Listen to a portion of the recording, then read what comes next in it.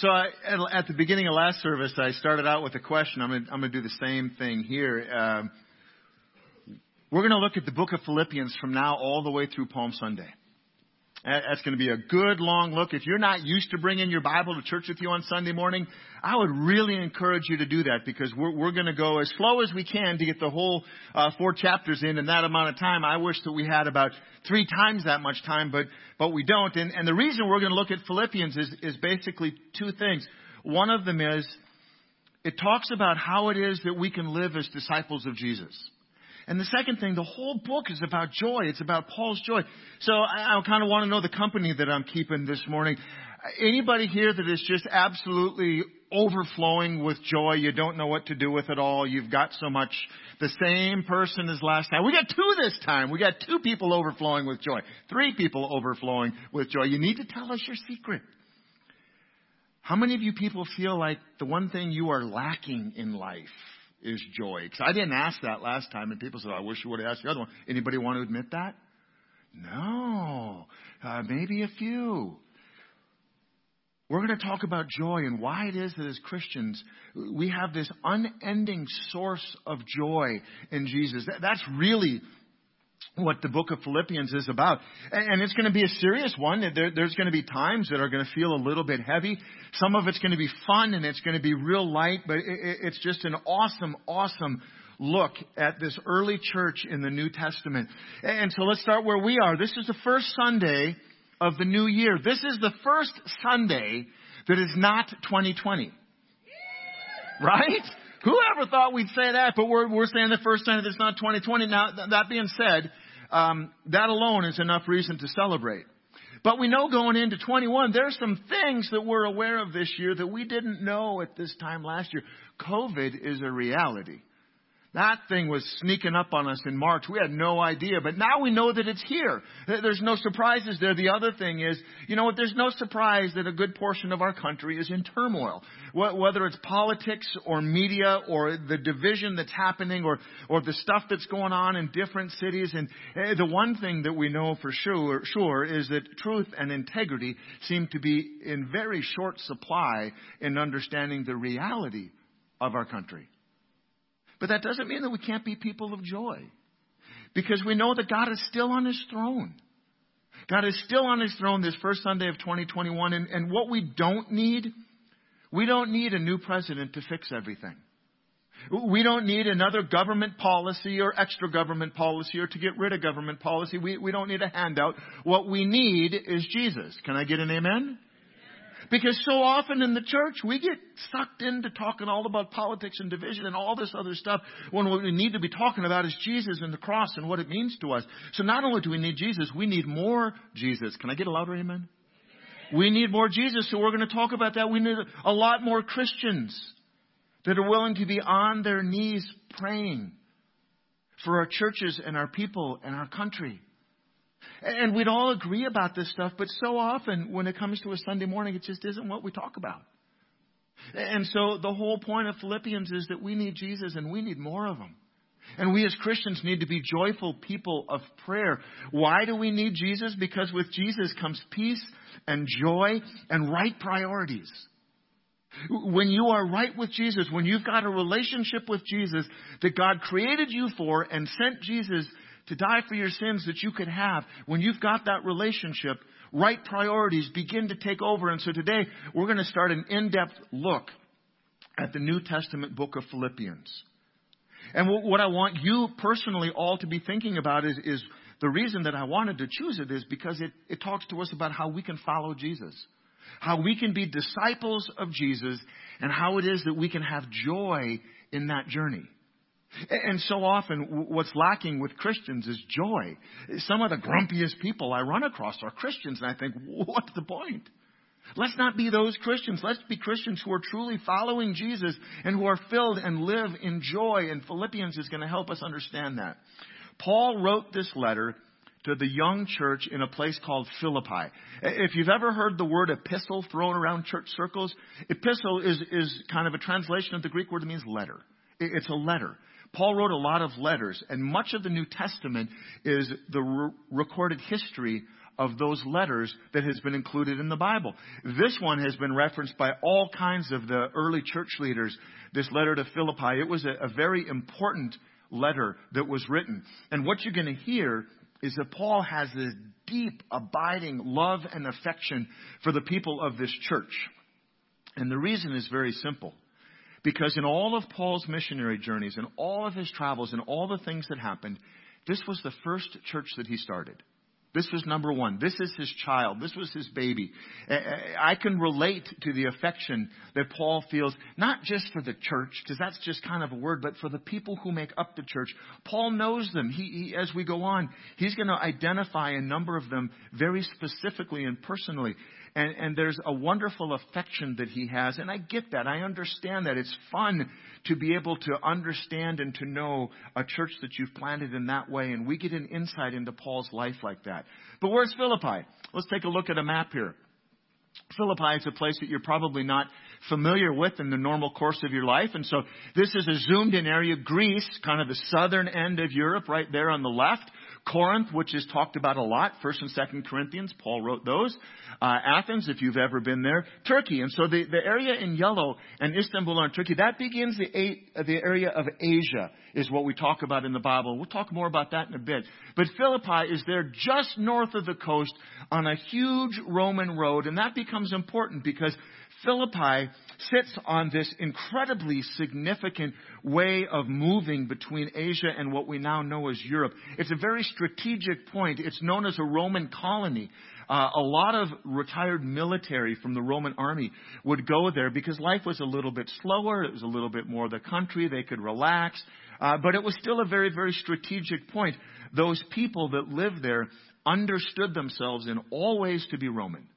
They understood themselves to be Roman in their dress, in their diet, in the culture, in the celebrations, in the way that they would look to have fun, and also in their religion. They fiercely opposed anyone that would come in and challenge any of those things. And so the fact that Paul went there in the first place was pretty impressive because it wasn't like they were looking for someone to plant a Christian church. But when he arrived, which is a really, really cool thing that's talked about in a different part of the New Testament, because of this road and because of how significant it was as a thoroughfare, it really marked the introduction of the Christian church to Europe. It started where it began in the Middle East, and it began to grow. And then because of Philippi, the Christian church moved its way into Europe. As you can imagine, and I say this without trying to laugh out loud, planting a church is not all smooth sailing. There's bumps along the way, but you know what? None of those bumps takes away the joy that Paul has in writing this letter to this church. If you want to read more about how the Holy Spirit brought this whole thing about, it's in Acts 16, the first part of Acts 16, 1-40. Fantastic memory and fantastic telling of how this happened. Basically, Paul was intending to go to Asia. He wanted to bring the Christian church to Asia. And the Bible says the Spirit of Jesus prevented him from doing so and brought him to Philippi, which Paul probably would have thought, I don't want to go back there. They're Romans. I know Romans. I want to go to a different bunch of people. But it was important that he go there. And so he was faithful. He followed God's will. He followed the lead. And what the Bible talks about is Macedonia. Well, Philippi is in this region called Macedonia. Interesting. Paul plants this church. This church flourishes. It's small. It doesn't ever get tremendously large because of the Roman culture. But in 619, an earthquake hits, and it wipes out the city of Philippi, basically to the point that they didn't rebuild it. They rebuilt it somewhere else because of the damage. And today, in that area, there's really no Christian church. There aren't any Christians. This incredible start that they had, there aren't any Christians at all. And so I look, and there's an area a little bit a ways away from this. There's these 7 letters that are written to the 7 churches in the book of Revelation. And one of them, all of them are important for us, but one of them I think is especially important when we consider the beginning of this church in Philippi, but also when we think about it for how it is and what it says to us as the open door. So if you got your Bible, we're going to Revelation chapter 1, verse 1. A lot of people are afraid of the book of Revelation. Here's what it's about.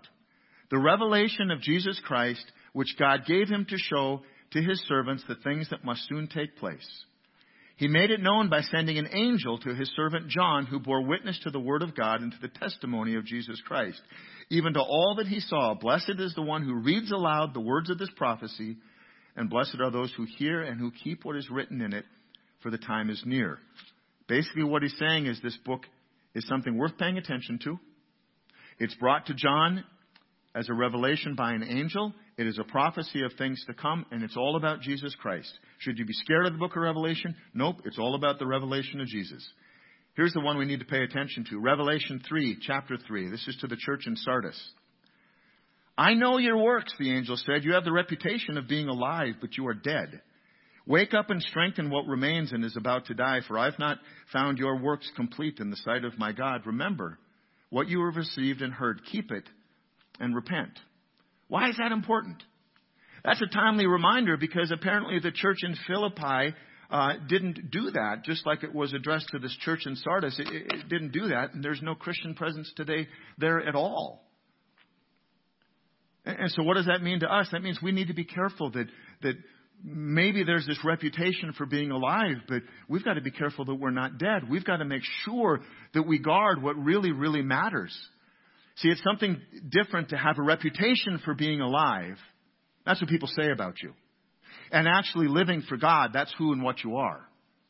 We as a church need to heed this warning and say, let's not make sure we care what people say about it. Let's make sure we care what God sees in us. Not that we have a reputation for being alive. That's great, but it's very different to live for God. And we want to make sure that we live for God. We've got this day coming up, January 6th, which every 4 years, most of the time just passes without much attention to it at all. This year, January 6th, is the certification of the presidential election.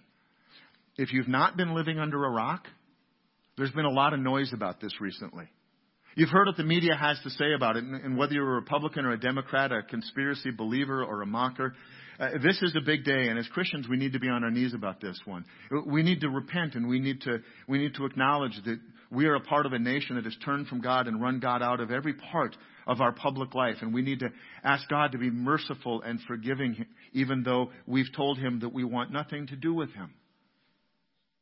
See, this warning from Revelation may as well have been written to us today and to the church in America today. And that's what we have to pay attention to. So with that as a backdrop to the church in Philippi that no longer exists and that there are no Christians anymore, that's not what we want to be our history. Let's dive into the book of Philippians, starting in Philippians verse 1, chapter 1. Paul and Timothy, servants of Jesus Christ. The real word here is the Greek word for slave. This is one of those times that the Bible can be really offensive to our ears. And if you have read the Bible and not been offended, you haven't read it very carefully. Because what the Bible does is reminds us of who God is and who we are. And if we were good enough on our own, we would have ever needed Jesus. But the fact is, we do need Jesus. And so Jesus came and lived and died for the forgiveness of our sins. And the Bible can be offensive, especially to the non-believing world. Because the non-believing world takes the words and they pull them completely out of context. But this word that Paul used, servants, it's really better translated as slaves. But that's an offensive word. Why would Paul call himself a slave? Actually, when Paul writes this, he's actually in chains for having preached the gospel. He's in chains in a Roman prison waiting to see the emperor to be tried because he preached the gospel. So what does it mean to be a slave for Christ? Well, historically speaking, and slavery has been a reality all over our world for centuries. That doesn't mean it's right. It doesn't mean it's good, because it isn't right and it isn't good, but it is a reality. And to be a slave literally means that you are the property of someone else. The slave is the property of the owner or the master, and the slave has to do the will and the bidding of the master without having any personal regard for their own will or want. See, the will of the slave belongs to the master, and the slave does what the master wants. Paul uses this word very carefully because when he calls himself a slave, his will has been given to Jesus. Paul is so totally sold out for the gospel that he considers himself a slave for Jesus. What Paul wants doesn't matter anymore. Because all that Paul wants is to do whatever it is that Jesus wants for him, even if that means being held in chains in a Roman jail, awaiting an appearance before the emperor that likely will not go well. Paul still rejoices, because if that's where Jesus wants him, that's where he wants to be. So Paul says, I'm going to proclaim the gospel even if it's from a jail cell. Talk about somebody who's clear on his call for God. You want more joy in the new year, be thankful for what you have. Even if it isn't something that you want, if you've given your life to Jesus, if you consider yourself a servant or a disciple of His, then where you are and what's going on is where God wants you. And so we give thanks for that. So my question, Paul is clear on his call. My call for you is, what is your call? What is your ministry? What is the thing that God has created you to do and to bring to His church that makes His church better? It doesn't make you better, but it makes His church better. What builds up the church? What is your call in ministry? And are you living in the ministry God has called you to? We had a group of missionaries that went to Philippines a couple of years ago, and that's the question they asked. They didn't ask them about their jobs or their family or all that kind of stuff. That was small talk later. When they were around talking as a group, they said, what's your ministry? And I think our ladies were all just kind of shocked by that question. I would have been. So what's your answer? What is your ministry? What is the thing that God has gifted and called and created you to do? And maybe you're going, that's a really good question. I have no idea what it is. Well, you know, your ministry goes in line with your passion. It goes in line with your spiritual gifts. It goes in line with the things that you can do that maybe other people out there don't do as easily or find as much joy in. But if you don't know what your ministry is and you aren't doing it, whether this is your church or you've got another church, let me tell you as the senior pastor of this church, your church needs you to be doing your ministry. Because God brings people to a place, and in those people, He provides all the financial resources and all the skills, talents, and abilities for that church to do and become everything that God created it to be. So what's your ministry, and are you living it out? If you don't know, man, we got people on our staff team that would love to talk to you about it. See, but here's the one thing. One thing that I've observed in my life, and I absolutely believe this is true, and so you want to talk about offensive, maybe this is going to be offensive. I wholeheartedly believe that whether we choose it or not, all of us are going to end up being a slave to something or someone. We willingly give our life, our time, our money, our thoughts, our mind, our heart to something or someone, and we become a slave to that thing. That's the thing that we end up living for. We submit our lives to that thing. Maybe it's, for you, it's work. Maybe it's a relationship. Maybe it's the idea of success or finances. Maybe it's alcohol or drugs. Maybe it's the idea of religion, that it has to be this way. Or maybe it's Jesus. But all of us give our lives to something. We give everything that we are to something. And we become a slave to that thing. And so what Paul would say is, become a slave to Jesus.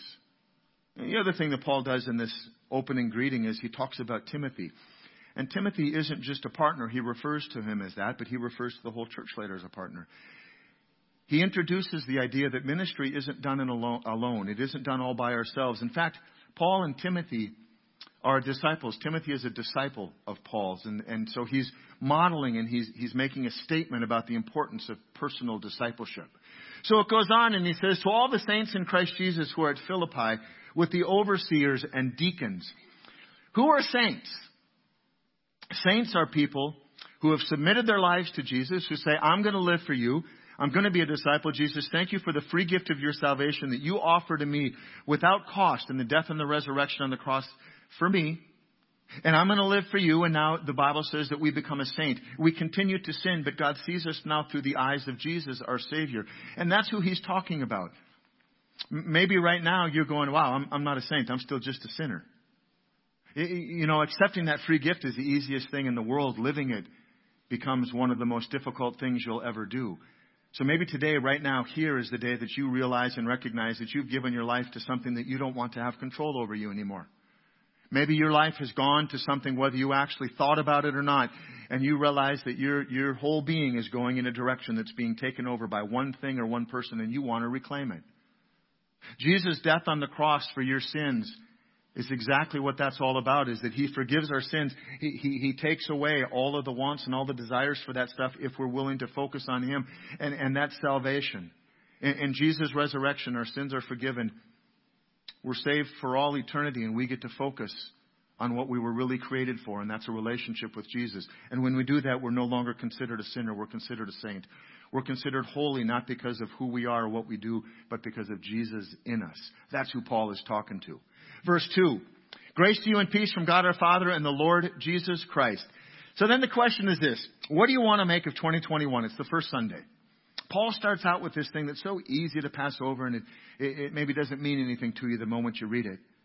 But the first Sunday of 2021, what do you want to define this year? What do you want to define you? Who do you want to be? He says, grace and peace to you. Do you want 2021 to be a year of grace and peace and joy in Jesus? See, it's one thing to say, yep, that's what I want. I'm going to claim it. I'm going to name it and claim it. But then you got to do one other thing. You got to make him your highest priority. You can't make Jesus an afterthought. Jesus has to be the thing that you want in your life more than anything else. See, by doing that, by allowing God to take his rightful place in our lives, the rightful place that he deserves, our perspective begins to change. The way that we see the world and the people around us begins to change. Your priorities begin to change. Your attitude begins to change. The way that you perceive and live through situations all begins to change, because what happens is, as you're living for Jesus, you are living for what matters most to God. And what matters most to God is people. You, but the people around you as well. And until we submit our lives to Jesus, we're never going to understand that. If you want 2021 to be a year of grace and peace and joy, then make God your highest priority. He goes on and he says, I thank God in all of my remembrance of you. He knows these folks personally. He's been there with them. He knows their names. He knows about their lives. He knows about their families. And he gives thanks as he thinks about them. You've heard about that biblical command. I've talked about it from before. 1 Timothy 5:18, give thanks in all circumstances, for this is the will of God in Christ Jesus for you. Give thanks in all circumstances, for this is the will of God in Christ Jesus for you. Doesn't mean you have to like them. Doesn't mean you have to be thankful. You want to do God's will in a moment? Say thank you. You don't even have to like it. You don't have to understand it. God's will is that we give thanks in all circumstances, not just the ones we like, not the ones that feel good, not the ones that we were hoping or praying for, but in everything.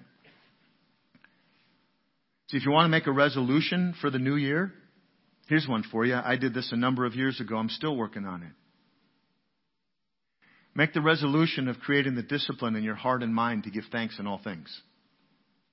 Doesn't matter what the thing is. Give thanks in all things. And believe me when I tell you, it is a discipline. Because we think giving thanks and being thankful are the same thing. There's a lot of things that you'll say thanks for that you're not thankful for. But say thanks in all things. Make it a discipline in all circumstances. Just say thank you to God for absolutely everything, whether you like it or whether not. Whether it's pleasant or whether it is not pleasant. See, you want to know that you're doing God's will for your life? If you want to know that you're living in a place of joy, this command says that this is God's command for you in Christ Jesus, that you give thanks in all circumstances.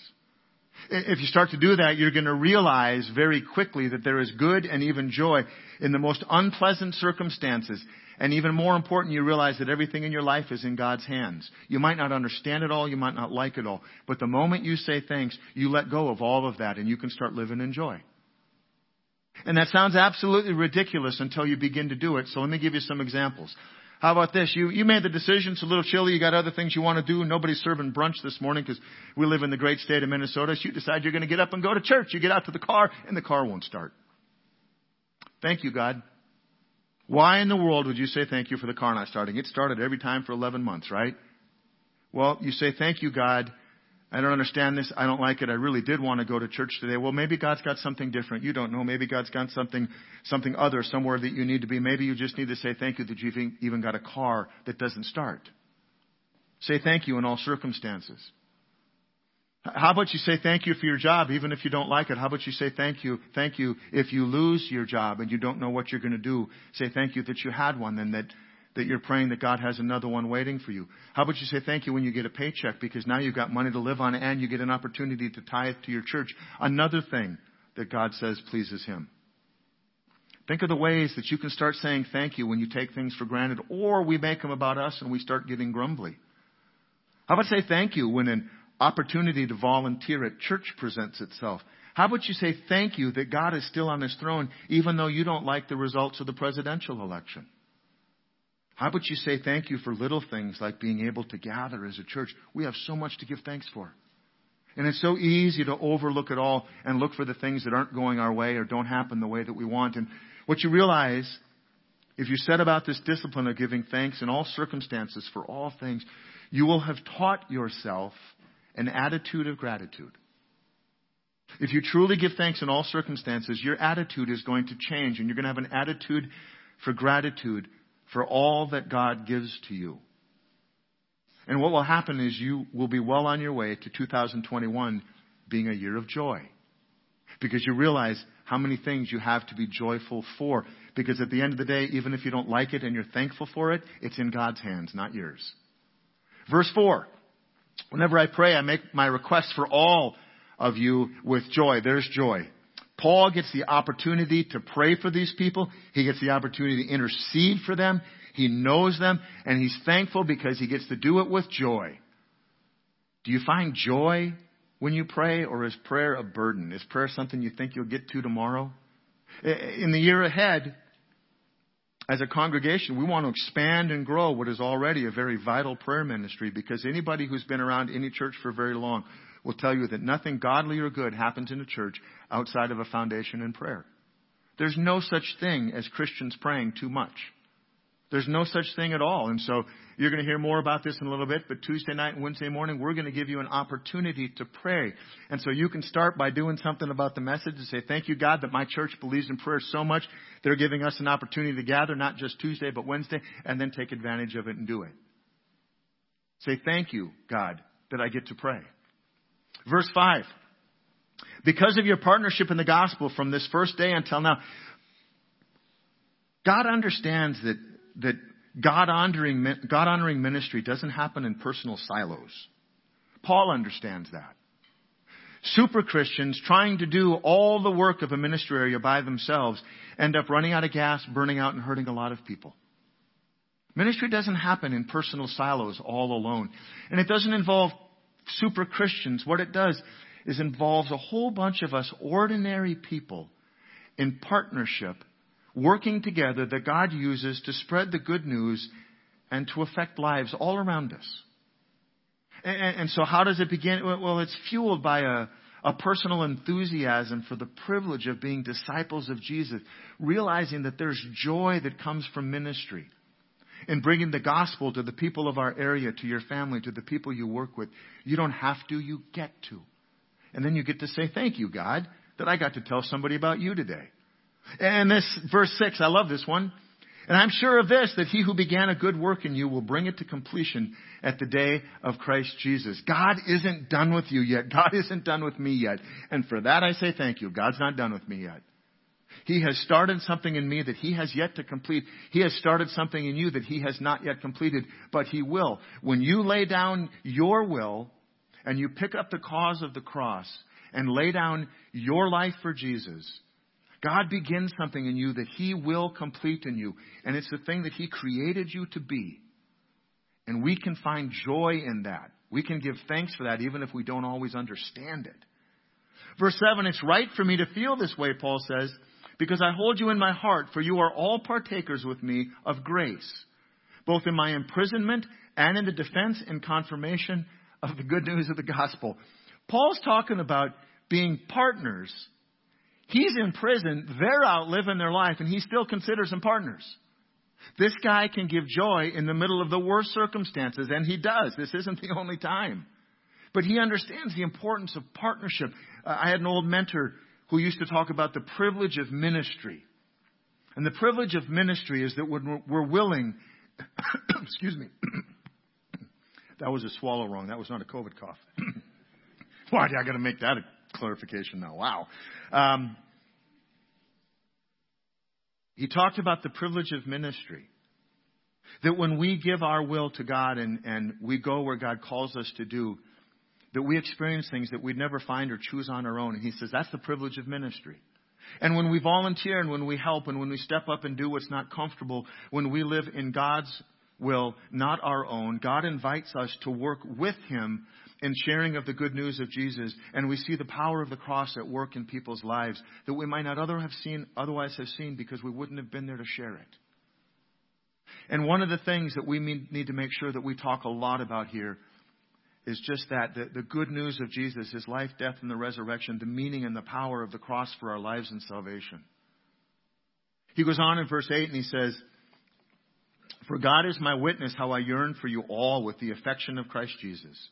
It is my prayer that your love may abound more and more with knowledge and all discernment." He's talking about growing in knowledge and understanding. The way that we partner with God in part is that we make the effort. We create a discipline of reading God's Word and spending time in prayer with Him. That's what we call working out our salvation in fear and trembling, or fear and awe. We grow in our understanding of God's Word, and when we do that, we grow in our understanding of God's will for our lives. You don't know what your ministry is. You say you don't have a ministry. You get into God's Word and you begin to see yourself in there, and it begins to be clear that you're wired and you have passions and interests and desires to do things for God in His church that are exactly what you were created to do. And there it is in God's Word. You're going to get to understand not just who God is, but who you are. Verse 10, "So that you may approve what is excellent, and so be pure and blameless for the day of Christ Jesus." Other translations rephrase that this way. They say, understand what really matters. Have you come to terms with what really matters? See, I think so often Christian churches and pastors are happy to see people in church, and that's enough. But you know, it isn't enough if we don't talk about what really matters. But you've got to make that decision for yourself. I know what really matters to me. But what really matters to you? I'm going to date myself, and some of you are going to come along on the ride with me. How many of you remember the movie City Slickers? Oh, come on now. There's more of you than that. There's nothing wrong with getting older. It's a privilege. There's this movie called City Slickers. And there's this guy named Billy Crystal that played a character named Mitch. And Mitch was this high-strung, I think he was an advertising executive from Manhattan. And to get away from his life and to just get out and do things a little bit different, he went to this dude ranch out west, and he met a guy named Curly. Jack Palance played Curly. And Curly was rough around the edges and tough. And they would have these conversations. And Mitch, the high-strung guy from Manhattan, really, he wanted to get away from his life. But more importantly, he wanted to find out the meaning of life. Because he'd gotten so busy in the hustle and the bustle that none of it really made sense anymore. And so he and Curly had a conversation one day, and the question is, what's the meaning of life? And so this old ranch hand, this old grizzled cowboy with a cigarette hanging from his mouth and two small leather glove on says, the meaning of life is about one thing. The meaning of life is about one thing. And Mitch is looking at him like, yes. Finally, someone's going to tell me. He says, what is it? What's the thing? And Curly says, well, that's what you have to find out. And you know, as Christians, that's what you have to find out. You don't get to live on the coattails of someone else's faith. See, that's what Paul is here doing for us today, is he's reminding us of the one thing that really matters. The one thing that really matters is Jesus Christ and Him crucified.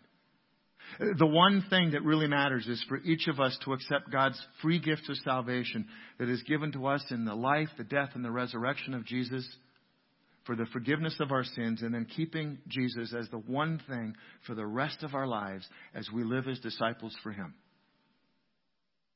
As a Christian, that's the one thing. There's the meaning of life. I was brilliant when Curly said, you've got to figure it out for yourself. Because Mitch was as lost as ever, and he figured he found it in his own way. But as Christians, the answer to that question lies in God's Word. So have you figured out the one thing that really matters? Have you figured out the one thing that you were created and put here on earth to do, and that's to know Jesus as your Lord and Savior? Verse 11, filled with the fruit of righteousness that comes through Jesus Christ to the glory and the praise of God. This is living in contentment and other people seeing that contentment in you. It's knowing that you are living in God's will for your life and not having to look to fill your life with other things outside of God. Not having to fill your life with the desires that you have, the wills and the wants. Contentment is knowing that God has already given us everything we need in this moment. God has given us everything that we need in Jesus. Contentment is knowing that everything we're ever going to need today or tomorrow, God is going to provide for us. And when we've got that kind of contentment, it brings peace. And that peace produces joy. When we are content in God's care. And we know that we are living a life that is thanks, filled with joy. That we're about living for God's will for us, not our will for us. Our life becomes all about serving Jesus and serving others. I love that acronym for the word joy. Have you heard that one? Jesus, others, yourself. Doesn't mean that you don't matter. It means that Jesus is what matters most. Serving Jesus, serving others, and then taking care of yourself. There's the right order. There's a godly and a biblical order. Talk about putting things in the right order. Jesus, others, and yourself. When we get that straight, then we start living for what we say really matters. Rather than just claiming it, we start living it. And our life becomes a life that really matters. And so what are we going to do with 2021? I don't know. It's a book that's yet to be written. But you know what? You're the one with the pen in your hand. You get to fill in the pages. What if as a church community, as a gathered group of people who believe in Jesus Christ and want to live for the world around us and spread the good news, what if we say 2021 is our year of joy? Our year of making first things first and being clear on what matters most and serving Jesus and serving others and then taking care of ourselves. That's why we have that phrase, love Jesus, love others, teach people to love Jesus, right? Love Jesus, love Jesus, love people, teach people to love Jesus. I'm trying to combine the Bible with our mission statement. Love Jesus, love people, teach people to love Jesus. It's as simple as that. Jesus, others, ourselves. If we can get that straight and if we can find joy in it, 2021 is going to be an incredible year. It doesn't matter what happens in the world around us. God is still on His throne. Love Jesus, love people, teach people to love Jesus. Let's pray. Oh, God, thanks that you always get things right even when I goof them up. God, thank you for Paul, for his love for this church and for this letter. Thank you for the opportunity that we have to be brought into it. There's so much here that we can learn from, that we can grow from, that we can avoid making mistakes that we don't need to make, and we can live lives of thanksgiving and joy because of what Paul has for us. And God, I pray that you would put in us a heart that would seek to do that. God, I pray that your Holy Spirit would work in us. And for anybody that doesn't know why they're here, that doesn't know that the most important thing in this life is for them to have a personal relationship with Jesus, God, I pray that your Holy Spirit would stir in them and they would understand that, they would get that straight. God, I pray that we as a congregation, that we wouldn't just be known for being alive, but that we would be known for being alive in you, for living for you. God, that the way that we are in this world would be to be people who are out speaking about teaching, living, and showing the good news of Jesus alive in us. God, that's who we want to be. That's what the world needs, is not more of us, but more of Jesus. It's in His name that we pray. Amen.